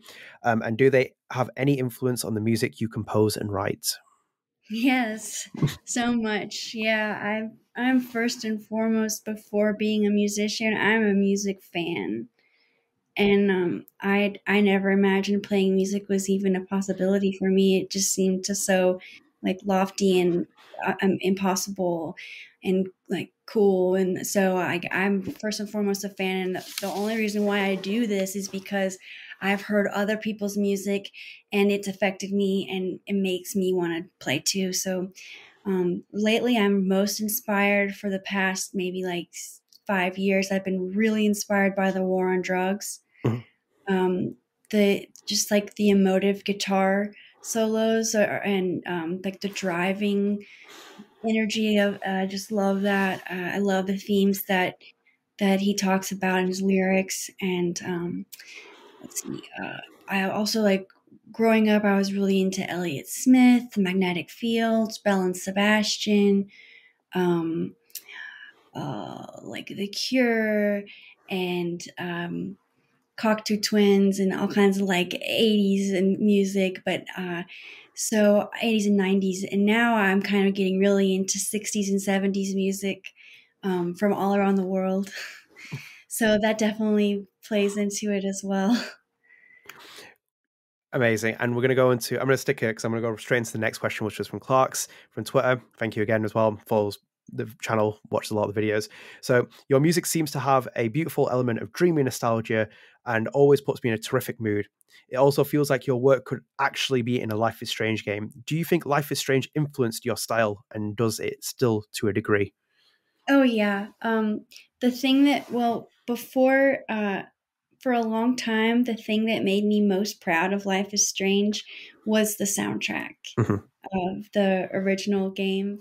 There were so many artists on there that I had spent a lot of time listening to and idolizing, and so that's definitely that definitely had a big influence on me. And I'm trying to think of like the specific ones. Oh yeah, well, Sparkle Horse and Bright Eyes, Mogwai, all of that music is stuff that I grew up thinking was amazing. I had like a Mogwai CD insert on my wall growing up. So that was really exciting, and so it definitely did inspire me. Very good shouts. So we're going to skip past the next two questions. Apology, Gustavo and Zachary Pernell, because we've talked about would Anna like to compose music for Life is Strange game, and would you like to make a soundtrack for Life is Strange game? I do apologize. I forgot they were in the actual list, but we've spoken about those, so we've addressed those questions. This is from Brian Stuckey from Twitter. They said, "Hey Hannah, big fan. Would you ever take your music on tour? Where would you want to tour the most?" Yes, I would. I know Brian Stuckey. I remember him from Instagram. Hey, Brian. I would. Thank you for your question. I would want to go on tour. Absolutely, it's a huge dream of mine. Definitely going to make it happen before I'm not able to anymore. And I would most like to go to Europe. Ooh, it's very good. Any specific countries in Europe? I really want to go to Paris and Prague. Oh, you missed off the best one. England. Well, yeah, Paris and Prague are good. Good shouts. Good shouts. I won't take up on that. So this one's going to come from Rayon811 from YouTube, which was, what do you think about Life is Strange 2? I think that it's focused on two brothers, right? Yes. So we have Sean and Daniel Diaz. Yes, I liked that they switched it up and focused on two male main characters in a way that was like poignant and touching. And I don't know that much of the story, but I do know that they covered a lot of themes that Life is Strange originally didn't get to. But I feel like the Life is Strange world is slowly creating representation for any kind of experience that there is. There's going to be someone that has that in the Life is Strange game to share with an audience member. So I think I applaud it. Absolutely. Oh, I love Life is Strange 2. This is like one of the most divisive entries in the franchise, even as much as probably BTS for me. And I kind of want to ask you, like, were you surprised that Max never had more than one story? Because obviously you have the comic series, we see another story across, and then this one, don't know, went in the completely different direction of like setting up these two characters in the same universe, completely one. Did you ever, when you were playing Max, and like by the end of it, did you ever have an inkling that they might do a sequel of Max in it, or was that something that never crossed your mind? It definitely crossed my mind because I really wanted it to happen, and I had like a lot of hope. Well, I didn't. I don't know. I was so caught up in just the fact that it was doing well at all, and that I had even gotten as far as I had, that I wasn't even thinking about there potentially being future work. But when it came around to people talking about that, don't know, I was really firm and adamant about the fact that that was the end of the storyline. So I kind of was like, oh, okay. I just kind of took that as the law. Yeah. Okay. Fair enough. And we're gonna go to Adam Myers on YouTube. This is, what are you hoping for with the future of Life is Strange? Well, this would be hard to do, but I would like there to be a character. I would like there to be a lead character in the game where you're playing as, like, the maxed character in a new Life is Strange game would be someone who struggles with mental illness, because Nathan Prescott struggles with mental illness, and he's like the main character that has that issue, and he is portrayed in a really negative light, like in a hopeless light almost. And I just feel like there's so much more than like a misunderstood villain when it comes to mental illness. Like, how cool would it be if you were like a bipolar character and you had to choose, okay, are you going to have an outburst here, or are you going to stay calm, or like, are you going to like, I don't know. It would be really hard to do, and I'm not sure if it would alienate certain people or make them feel worse about themselves. But I would like to see, as someone who has mental problems, I would like to see a main character struggling with that. Oh, I completely agree with you, because obviously, like, you haven't played True Colors all the way through, but it's very eerily similar to Life is Strange 1. They have a very similar character to Nathan Prescott called Mac, and he literally does almost the exact same thing. And I feel like, because I recently watched The Joker for the first time with Joaquin Phoenix, and I did not like that, because I was like, why are we still portraying people with any kind of mental illness with like they're lunatics or something, and we have to feel sorry for them? Like, do you know, like, as a society, something bad happens to them, you know, there are people with mental illnesses live life perfectly normal, and like they have like their issues, but they can deal with it themselves. And I always find that, I always look in the medium, there's some great portrayals, like when I watch Homeland, the main character in that has bipolar, and she's fantastic. That's my favorite performance of all time. Brilliant, isn't it? Like, I remember watching because I remember Barack Obama saying it was his favorite TV show. I was like, yeah, I'll stick it on. I remember watching the first season. I was like, this is incredible. And like the portrayal for her as well was so good as well. I felt for her, and it showed that it wasn't the, oh yeah, you know, she's a side character who's got a mental illness and a bit insane or whatever. It's kind of like you have a deep psychological exploration of people who don't trust her because she has this illness, but she's like so brilliant and unbelievable. So I am full on with Hannah Telle for having a full focus mental health character and Life is Strange main character. And it's a great shout. So go to Daniel Walton on Twitter. Again, shout out to Daniel, who watched a lot of my videos, so thank you. And he asked, hi Hannah, I have several questions, but for today I will go with, have you read the Life is Strange fan fictions? And if so, have you made any favorites? Have a good day, y'all. Well, I haven't. I don't know where to find them, but I would like to read them because I like fan fiction. I used to read. When I was a little girl, I used to read Harry Potter fan fiction. Great shout. Yeah, I need to I need to know where to go to find the good stuff.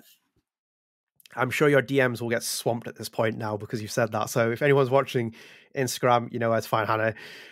So I go into Facebook again. Ash Nigyan asked, would Hannah ever consider being on something like Cameo? I would. I don't know how to do it. And I also don't know. I also really want to be on TikTok, but I cannot figure out how to do it. What are you all doing on TikTok? I'm on there scrolling, like I don't see anything I'm interested in. Like, what, like, how do you get stuff you want? Like, I don't know. Anyway, long story. I'm not very tech savvy. So Cameo I would need someone to help me manage it, help me do it. But I would like to do something like that. Maybe I'll get on it. Maybe I'll add it to my to-do list. Yeah, I think it would definitely be something great as well. And Hannah, can I just show you something interesting? Just to prove that Hannah is not as tech savvy as she claims. So Hannah, I've actually kept the first message we ever spoke on, which was back in 2015, July. And this came through Twitter, which you put, hey, I think I saw a tweet about you wanting to email me an email for an interview. Twitter is really confusing. My email is ... which yeah, I just learned how to figure. I'm still figuring out Twitter. Yeah, I see. That's if you want to know Hannah's, she's not exaggerating about the technology part. That's where we stand on that. And also as well, I think like with Cameo, I don't think you could read any Max lines either, because I know that Kylie's on Cameo, who did Rachel Amber, and I believe one of her tweets was like, I can't read out any Life is Strange requests or anything like that. I can obviously do you in a Cameo video, but not in the Life is Strange lines or anything. Because she can't. No, she can't. I don't know. I don't know if your contracts or situations are different, but she said specifically, she's like, I can do you a video, but I can't do any of Rachel's lines, because I imagine that's a copyright infringement. Yeah.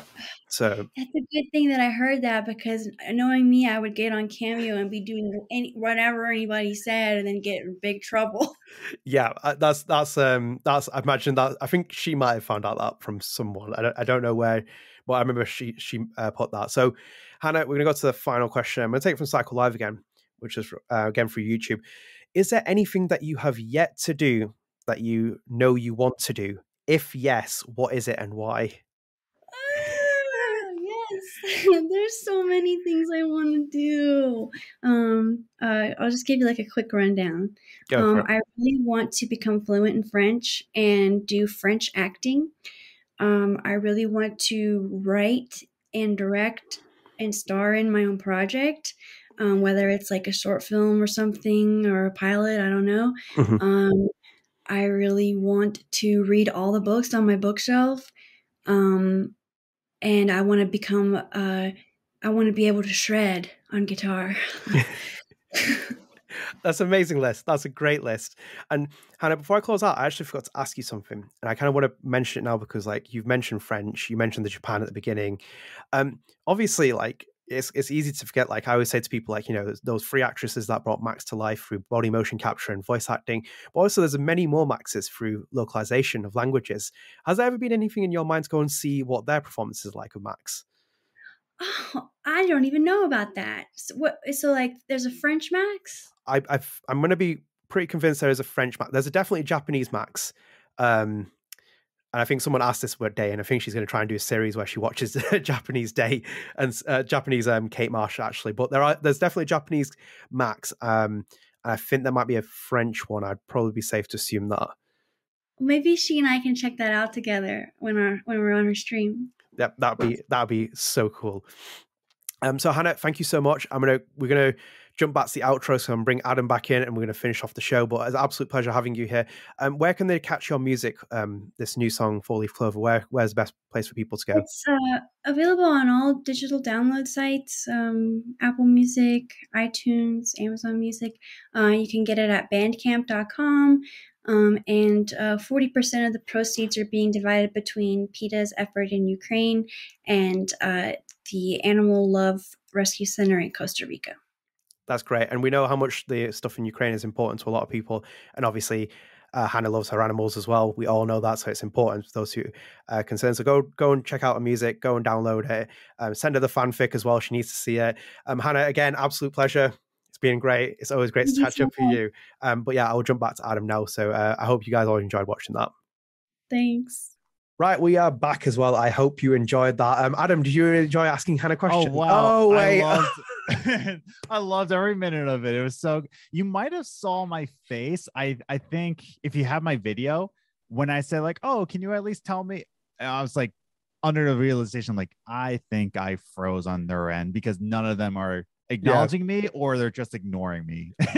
I watched back the Zencast recording. It does it where you're doing like little things, trying to figure out what's going on, and I was like, which is kind of good as well because you're stuck on my screen when I was on the recording. So thankfully, I can just put that in anyway, so you'll see it. Yeah. But yeah, unfortunate pleasure of like losing Adam there. Unreal as well. The fact that we have 3 different time zones and we were trying to get that sorted. Somehow managed it, and then Zencastr blew up. But like I said, like, you know, that section was completely recorded in Zencastr. You'll see the quality of it, and obviously these two, the introduction, outro, and the BAFTA stuff is all in Zoom. But we will move into Zencastr hopefully, and hopefully see where the issue is for the next episode. So we will be back then. But that takes us to the end of the episode. And again, big shout out to Hannah. I love you, Hannah. It's always great to talk to you. You are Max always, forever, and always. And yeah, please do check out her music as well. It is great as expected. I was going to ask her so many questions about it.